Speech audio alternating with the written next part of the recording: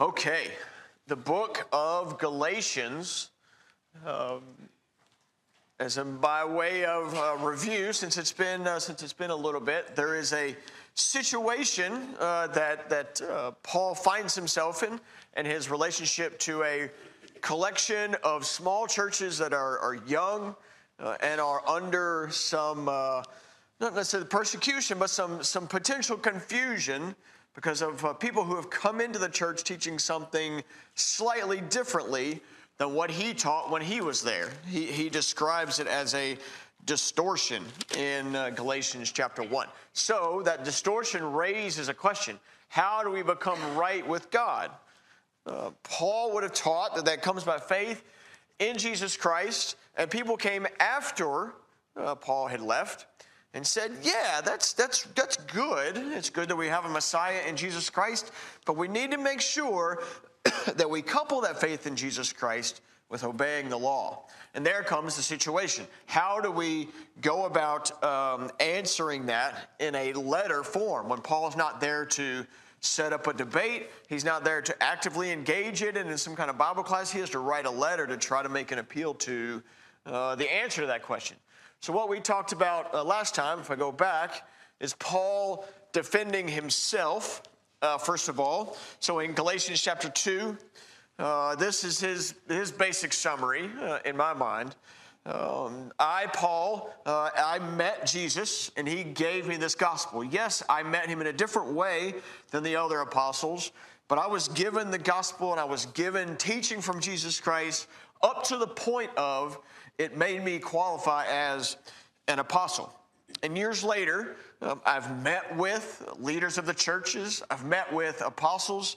We've talked about the things that I was given by Jesus, the things that I'm teaching, and there's nothing contradictory between what I have taught and what the apostles taught. I even met them in Jerusalem one time, years and years later after I'd received the teaching from Jesus. Years and years later after I'd begun teaching amongst the churches. I met with some of the apostles. I had a Gentile with me, and I want you to know two things about that. Well, I had a Gentile with me, and he was not persuaded to be circumcised. So he was not persuaded to try to follow the old law, so he can be used as a case study. And also, we met and we discussed and we left aligned on the things that we were teaching together. Therefore, my defense of myself is somewhat settled, at least as much as I can to you in this letter. Now, enough about me. Paul would maybe say, let's talk about the gospel itself. So over the next couple of chapters, Paul's going to turn his attention away from himself and turn towards the gospel and defend the way that he's taught it to them compared to the way the Judaizers have taught it in a few ways. He's going to talk about things that are arguments or logical assessments that are personal in nature today, scriptural in nature today, and then we're going to talk about some practical and allegorical arguments that he has later in chapter 3 and in chapter 4. Chapter 3, our own David Bunting, I can't remember if this was in a Bible class, David, or in a sermon. I wrote it down because it was sometime this year, and I've had the book of Galatians on my mind the entire year. Galatians chapter 3 is the Reader's Digest on the scheme of redemption. David said that before. Now, the Reader's Digest may be a little bit of a dated reference, but there is a sense. I know some of you know what that means. It is a good summary. You know, there's multiple chapters we may pick for a new Christian or somebody young in the faith. Where would we go to try and summarize some of the key points, some of the key principles of our own salvation? Thus, this chapter would be one of those, particularly us as Gentiles. There is parts of the Old Testament where, let me get to here. Maybe, there we go. There's parts of the Old Testament, I just referenced a couple of them, where if you read the prophets, there is an anticipation that the Gentiles would be a part of the kingdom of God, which is really what we're after in this teaching that Paul has. Let me just read a couple of them. Isaiah chapter 42, verses 3 and 4. A bent reed he will not break off, and a dimly lit burning wick he will not extinguish. He will faithfully bring forth justice. He will not be disheartened or crushed until he establishes justice on the earth, and the coastlands will wait expectantly for his law. So what God has and what whoever Isaiah is talking about, he is going to come and he's going to establish something that covers the earth, Jew and Gentile. Isaiah 49 verse 6. He says, it is too small a thing that you should be my servant to raise up the tribes of Jacob and to restore the protected ones of Israel. I will also make you a light of the nations so that my salvation shall reach to the end of the earth. So the idea that if you're reading the Jewish prophets and you're a Jewish man or woman, you can get a sense of God is going to add Gentiles to the kingdom that we're a part of. So it's one of the ways that you can see a potential confusion or a potential opportunity for some gray area where these Judaizing teachers come in and distort the gospel. So while it is true that all the ends of the earth are going to have an opportunity to be a part of the kingdom of God, how does that happen? That is what Galatians chapter 3 and chapters 4 are about. So let's look at some practical ways in the first part of the chapter, and then some scriptural ways in the last half of the chapter.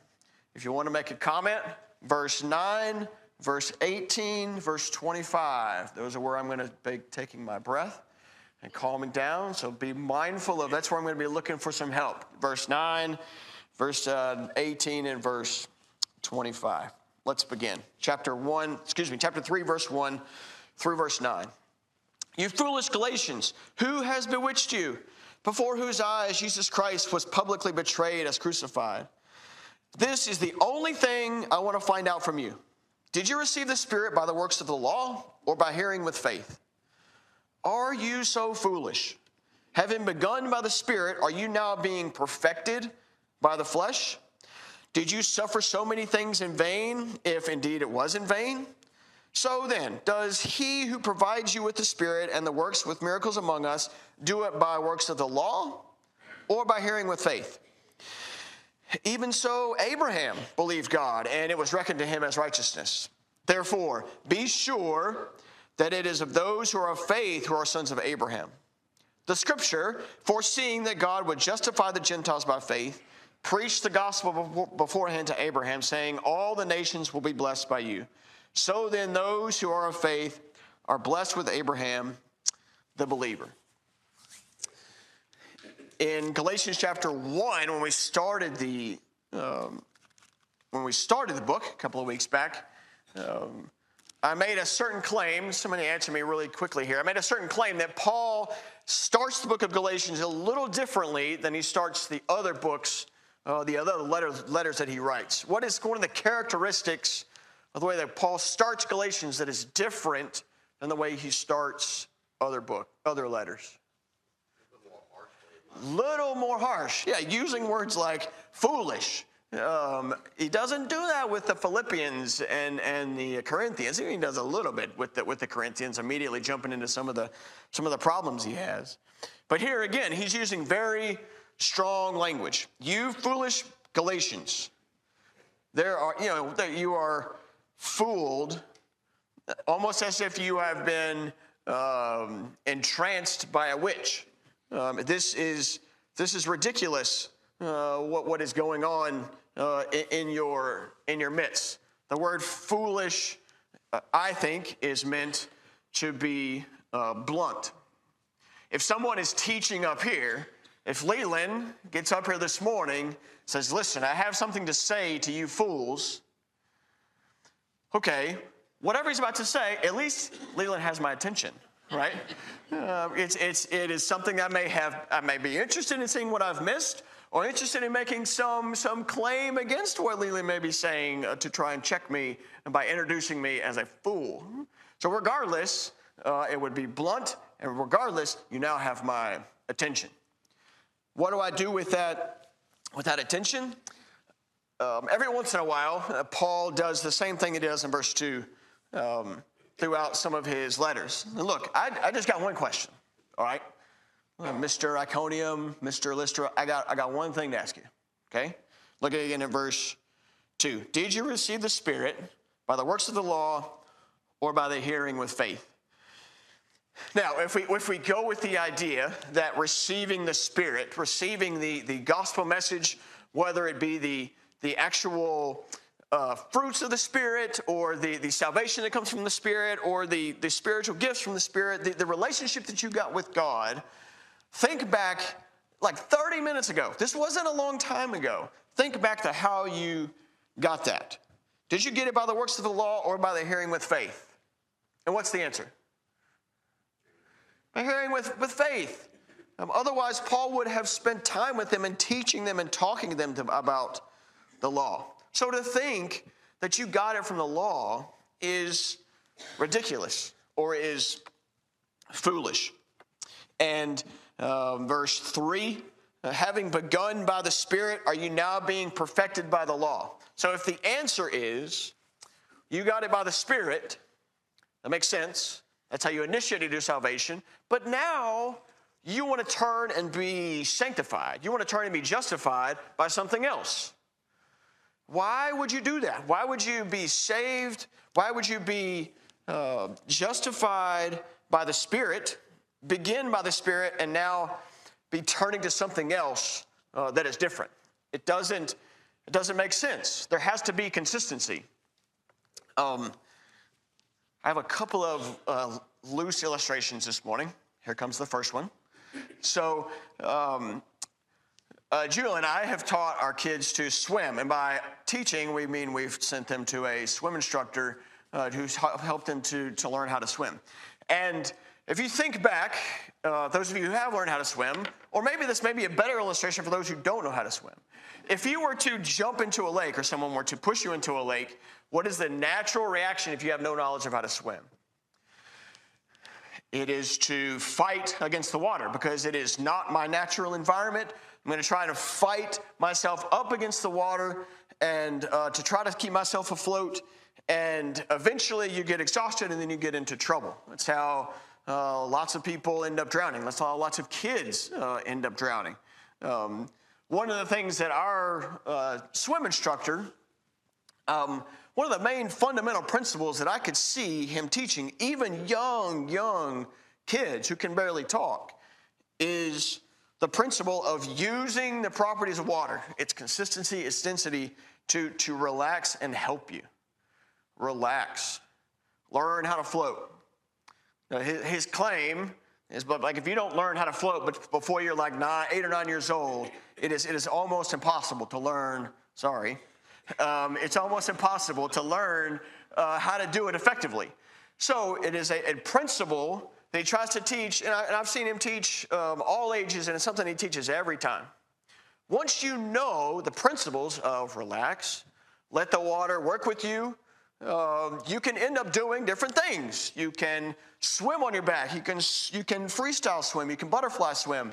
You can become more effective in the water. You can't leave that first principle. You have to use that first principle. You can't learn it and then decide later on, I'm just going to try to fight the water.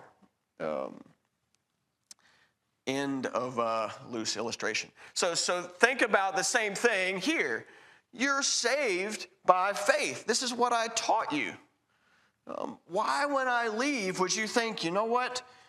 Paul saved me by faith, and I need something different now. I need to add something that's maybe a little bit different, a little bit better, as in the keeping of the law, to now keep my justification or keep my sanctification. And then there's the obvious example that he provides of Abraham. We're going to touch on this a couple of times. I'm going to give it a light touch right now, where Abraham believed and it was reckoned to him as righteousness. You know, Abraham, the founding father. So if you reference Abraham, you definitely have my attention because I have a lot of pride in being from Abraham. Abraham is the first person to be identified, vocally by God as being saved because of his faith. And Paul seizes upon that with the Galatians to show them that in this principle of salvation, even if you're suffering, I skipped over verse 4, even if you're suffering, which we know there probably would have been some suffering.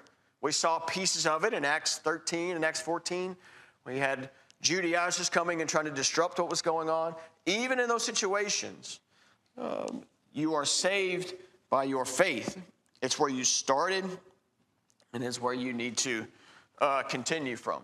So summary of this first 9 verses, here comes the pause. So if you've got a microphone, Dale, get ready. The means for justification is the same as the means for sanctification. You don't come to Jesus one way and then try to stay with Jesus or in Christ a different way through the obeying of the law. And Abraham, saved by faith. You who are learning from these Judaizers, or you who may have a root in Judaizing or in Jewish culture, recognize that your founding father also adhered to this principle of having his faith save him. All right. Comments, questions, thoughts from the first 9 verses of Galatians chapter 3. Sorry. Go ahead, John.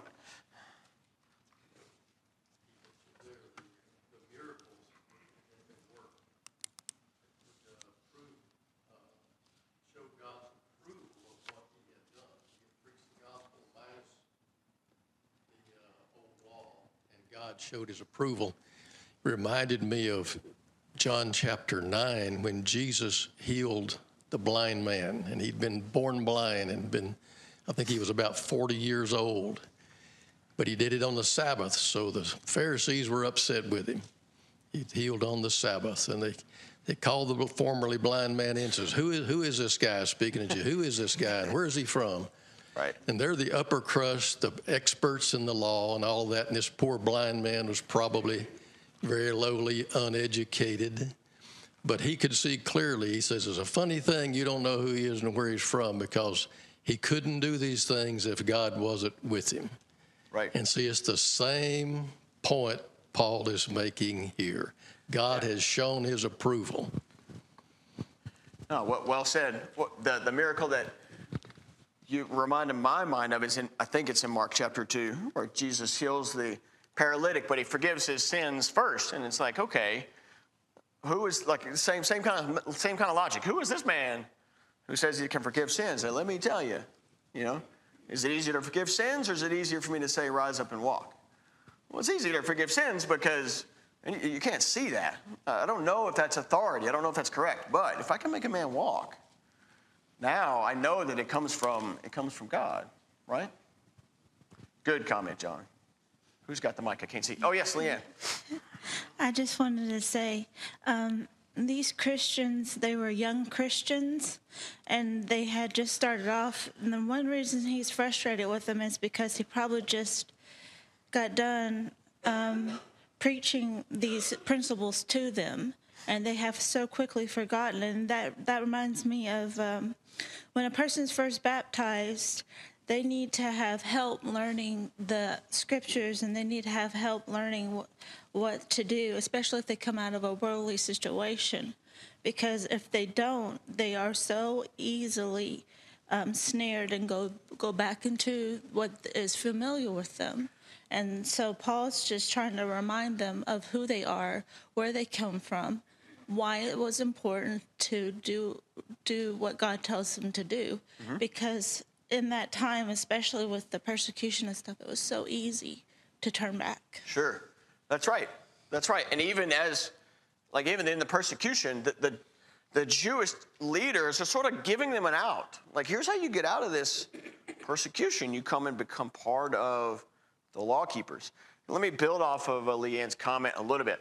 Guard against the midstream horse change. So you've got an opportunity to be saved and justified by God, and in over our life. I mean, we know this hasn't been 30 minutes. I was speaking in a hyperbole there a little bit ago. It's been a few years. It's easy to try to pivot away from pure faith in Jesus Christ. In this case, it's a pivot to trying to keep the law. But we could have this tendency too if we're not careful. In one of Micah's favorite books, the Screwtape Letters, one of the things that the fictitious demon who's tempting the Christian is trying to do is trying to get him to tie his faith, tie his belief to something that is not necessarily Jesus, our tendency to try and find our justification in how well we raise our children, or how deep red the state is that we live in, or how large the churches that we attend. The ability for us to tie our justification to different things other than faith in Jesus Christ is something we also have to check ourselves against. Don't change horses midstream. Let's remember how our faith came to us, how we were saved. It's the same today, it's the same tomorrow, and it's the same until we die, until Jesus comes back.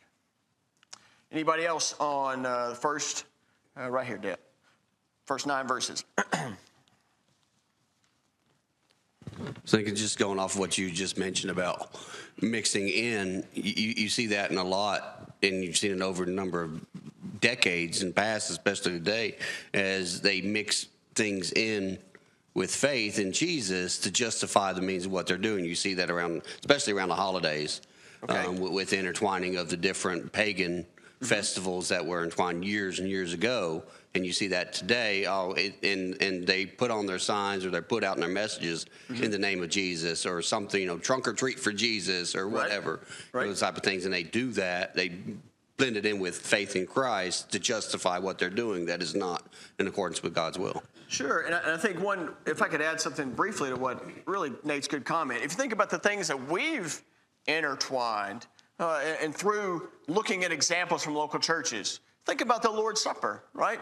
It is an intertwining of our relationship with Jesus Christ. But what is the purpose of that? Every week to do 2 things that are meaningful in that activity: personal salvation remembrance, and also we do it as a collective, showing that we are united together in this belief. And it's something we do every week to try and restore that recognition of where our salvation originated. Okay, the next 9 verses. Verse 10 of Galatians 3. For as many as are of the works of the law are under a curse. For it is written, cursed is everyone who does not abide by all things written in the book of the law to perform them. And now that no one is justified by the law before God is evident, for the righteous man shall live by faith. However, the law is not of faith. On the contrary, he who practices them shall live by them. Christ redeemed us from the curse of the law, having become a curse for us. For it is written, cursed is everyone who hangs on a tree, in order that in Christ Jesus the blessing of Abraham might come to the Gentiles, so that he would receive the promise of the Spirit through faith. Brethren, I speak in terms of human relations. Even though it is only a man's covenant, yet when it has been ratified, no one sets it aside or adds conditions to it. Now, the promises were spoken to Abraham and to his seed. He does not say, and to seeds, as referring to many, but rather to one, and to your seed, that is, Christ.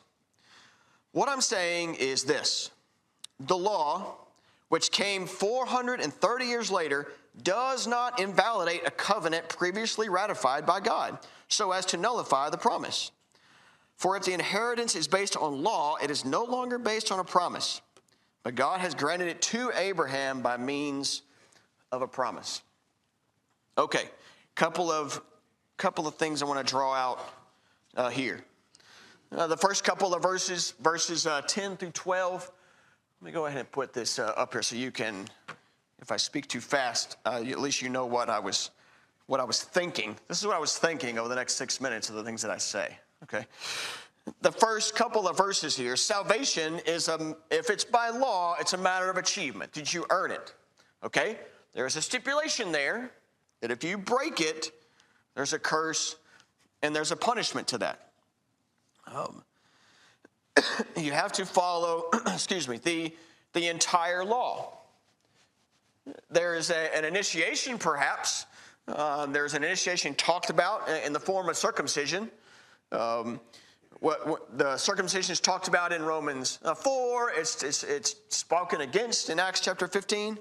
But it is an initiation activity. I was talking to John about this a little bit a couple of weeks ago, and I had a thought after talking to you, John. I'm going to share it with you and the group now. If you think about circumcision, And if you're a new Christian, if you're willing to follow the law in that regard, it is an initiation to something else you're signing up for. Think about Mr. John joining the military.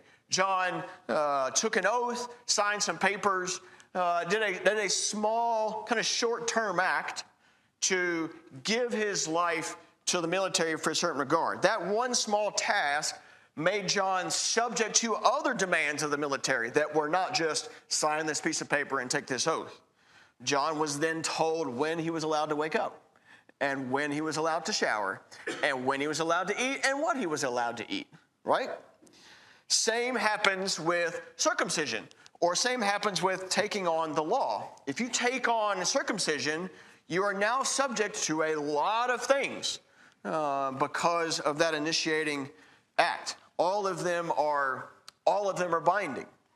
If you miss one, you are subject to the entire curse of the law. In the midst of this, he mentions Jesus. Why mention Jesus here? Somebody with maybe a short, quick answer. Verses 13 and 14. He's discussing the curse of the law, and then he mentions Jesus. Why is Jesus an important reference here?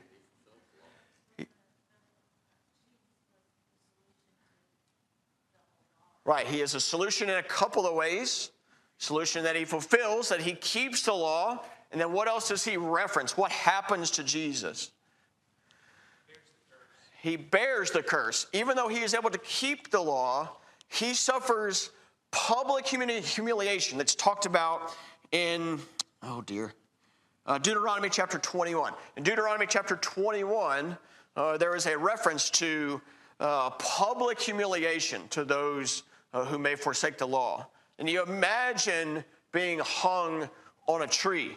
You're out in public, you're exposed, you're vulnerable. And the reason that you're there is because you've disobeyed God. There's great shame in that.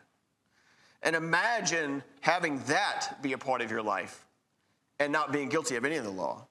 And imagine being so bloody you can barely see straight, or you can barely breathe on that tree. And imagine at the same time, you've got people that you tried to appeal to in your past, and they're hurling abuses at you, and they're gambling for your clothes. It's the ultimate symbol of public shame. So yeah, the law has a curse, but you, Galatian Christian, don't have to take that curse, because there's a single seed of Abraham that did. If you look at verses 15 through 18, to me, his basic premise is there is a long, thorough Mosaic covenant. I got it. But remember, 430 years before that, there was a much simpler and deeper and important covenant established not between Moses and God, but between Abraham and God, that was not based on all the laws that Abraham had to keep. It was based on Abraham's faith. That covenant happened first, and God makes a claim that because it happened first, it takes priority. It is a covenant between Abraham and God. It cannot be modified or set aside to be something later. And it is ultimately fulfilled in verse 16, not by seeds of Abraham, but by a seed of Abraham. That is Christ. The blessings of God are promised and dependent upon one person. The promises of God are not dependent upon the nation of Israel. That has to be important, because that means you don't have to become a part of the nation of Israel. If the promises of God are based upon a single seed of Abraham, then we can become a part and tied to that single person, Jesus Christ, rather than trying to tie ourselves to the nation of Israel. Does that make sense? Because that's Paul's claim. Again, Paul is saying some very powerful, important things here in the early New Testament history that are important also to them and to us. So that's probably about 7 minutes. What was I trying to say? The law could not bring a blessing from God. It can only bring a curse. The law could not reverse the promises of Abraham for a few reasons. Christ bore the curse of the law publicly, Abraham's covenant came first, so the law of Moses cannot change it. It takes preeminence. And the promise is fulfilled through a single seed in Christ. You don't have to bind yourself to the nation of Israel, because that's not how the promise is fulfilled. You bind yourself to a man, a single person who fulfilled the promise. So we've pivoted a little from personal applications. You remember how you received the law from me? You remember how you received salvation from me? You remember how I told you where it came from and how your experience is? Now we've pivoted from the personal experience to now a scriptural experience, a scriptural logic that he carries through the rest of the chapter. Deep breath. Any comments or questions on verses 10 through 18? John again. Hopefully I was right with my military reference. Let's see here.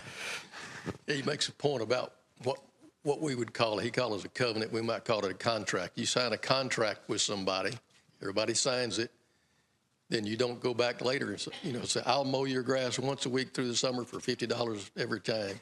And then later on say, I think I want $75. No, we signed the contract. Mm-hmm. You can't change it once we've signed it. And he made that covenant with Abraham. Mm-hmm. That's right. And 430 years later, he says the law doesn't invalidate that contract. The contract is still there. That's right. That's right. Couple of applications. Grace isn't new. So sometimes the God of the Old Testament was a God of law and wrath. The God of the New Testament is a God of love and grace. This passage, again, the Reader's Digest of our scheme of redemption. One of the principles here is grace from God is not new. Remember what we did to be a part of this covenant between Abraham and God. We did nothing. Abraham did nothing. God selected him based on his faith. Abraham didn't have 100 years of service to some law to God in order to earn credit for that. To now be ratified into a covenant with Abraham. Grace is how we receive the covenant back then, and grace is how we receive it now. Legalism is rooted in rebellion. Legalism is rooted in rebellion. Paul has told us that the law operates on works. And when we turn from grace to the law, we are turning to try and do something that we can rely on. Think back even to Abraham's life for a moment. Abraham with Hagar and Ishmael, which we'll cover a little more next week in Galatians chapter 4. Why did Abraham try by his own efforts to bring a son through whom he would have the blessings rather than trust God? Was it because he did not find God trustworthy? There is an opportunity for even us to be, in a legalistic way, rebel against the Abrahamic covenant that we get through faith in Jesus Christ. Sometimes we try to take matters into our own hands, even when we have God's promises to the contrary. Sometimes we worry. There's multiple examples in the New Testament. I just picked one. In Matthew chapter 6, Jesus mentions a few of them, and one of them mentions is worry. Why are you worried? He said, because we do not find God and his promises worthy of our trust. Perhaps. So we need to worry, therefore find something to do with our worry and take away the need to rely on God. Something to think about. Anybody else? Oh, right here. And right there.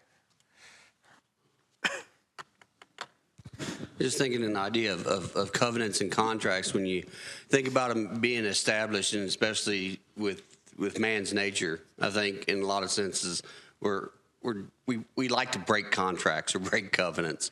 And I think, we see this in Paul's writing, is he's reminding them of that covenant or / contract that was made, right? Mm-hmm. And we quite often as individuals, we need to be reminded of the commitments that we've made. But then also that there's consequences for breaking those contracts. And especially in our society today, you see it so prevalent in sports today that contracts mean absolutely nothing anymore. Because the athletes, they sign a contract for 5 years, and then at the end of 3 years, they try to force a trade because they don't no longer want to honor their contract. And there's no consequences for that.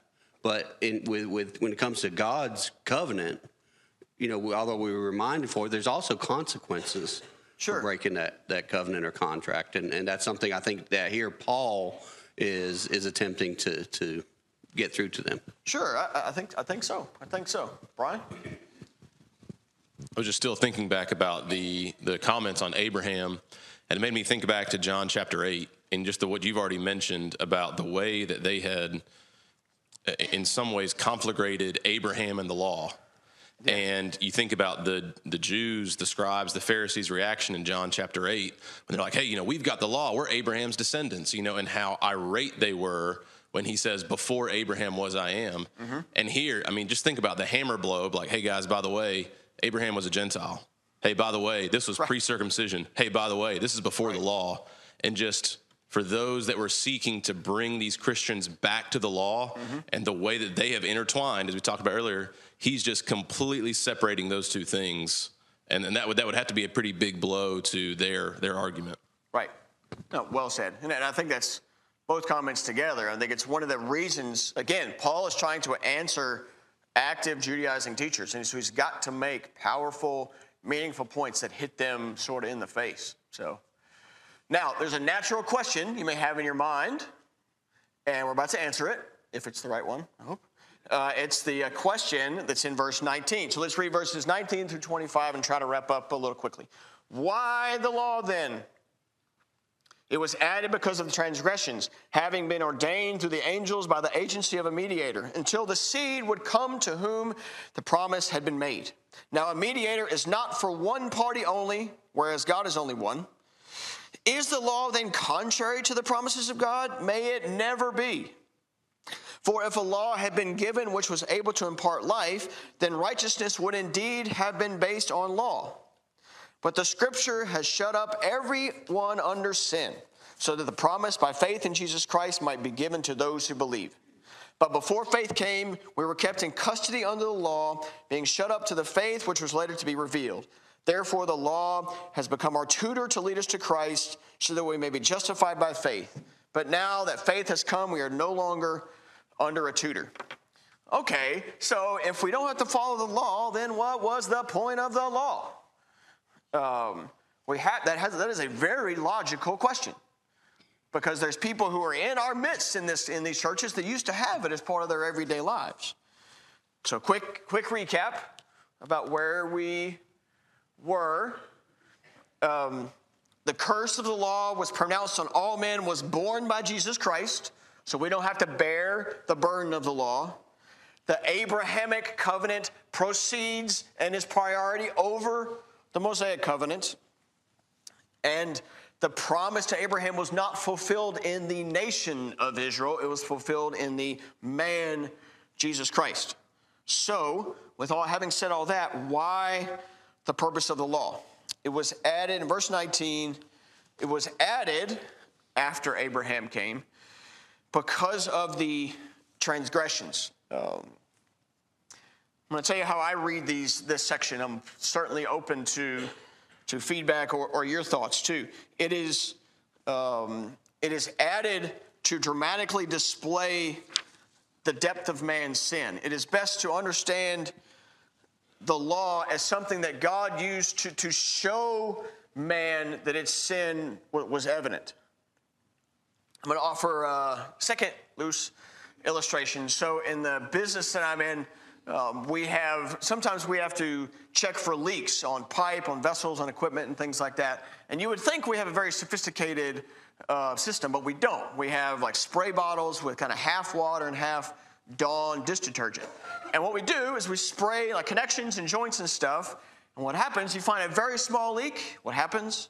The Dawn bubbles up and it's very evident. Is that spray bottle and that water and that Dawn dish detergent causing leaks? No, it is revealing where a leak is. The law is, Paul has to find a reason for the law to exist. And one of the reasons the law exists is that we show a divine purpose to reveal sin, not remedy sin. That's the point of the people who are preaching in Galatians chapter 1. They're trying to use the law to remedy sin. Paul is saying it's not here to remedy sin. It is here to reveal what sin is. The second thing that the law does is it is a mediator, end of verse 19, until the seed would come to whom the promise has been made. So it is a mediator. It is a temporary provision for man's sin until the permanent cure came in the person of Jesus Christ.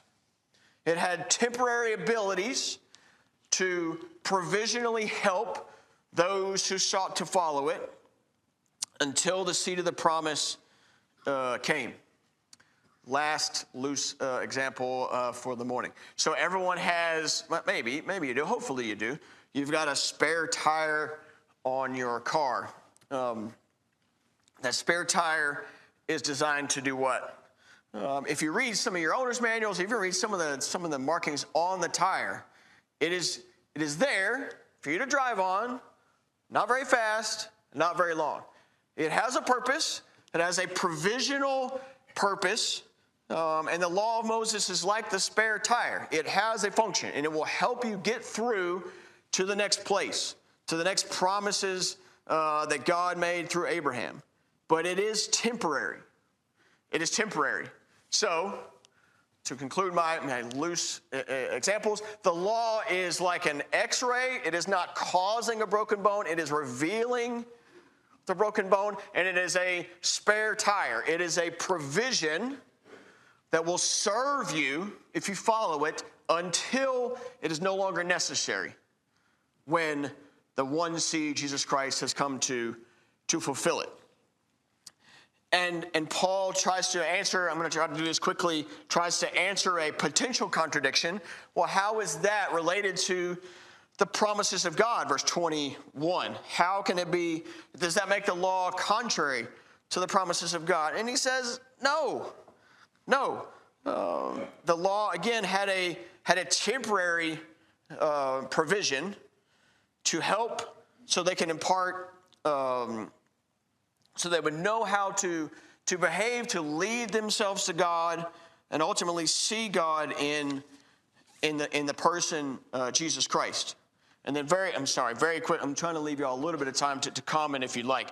There's another example that is not my illustration, it's Paul's illustration in verses 23 through 25, where the law is a tutor, a law is a guide, a law is a guardian. If you're going to inherit $1 billion and you're my son Elijah's age, 7 years old, there is a multitude of problems with that, right? Because he is not ready to do a lot of things, let alone own $1 billion. So there is guardians, there is tutors who are entrusted with that to help him. And in the meantime, he is taught discipline. We teach our kids curfews and bedtimes and brushing their teeth so that they will mature to a point where they're ready to receive a huge inheritance. Thus, the purpose of the old law to the Jews. It's not going to fully give them the magnitude of the inheritance that comes in salvation in Jesus Christ, but it is going to help them through acts, through activities, through feasts, point them in a way, mature them in such a way that they are ready to receive Jesus Christ.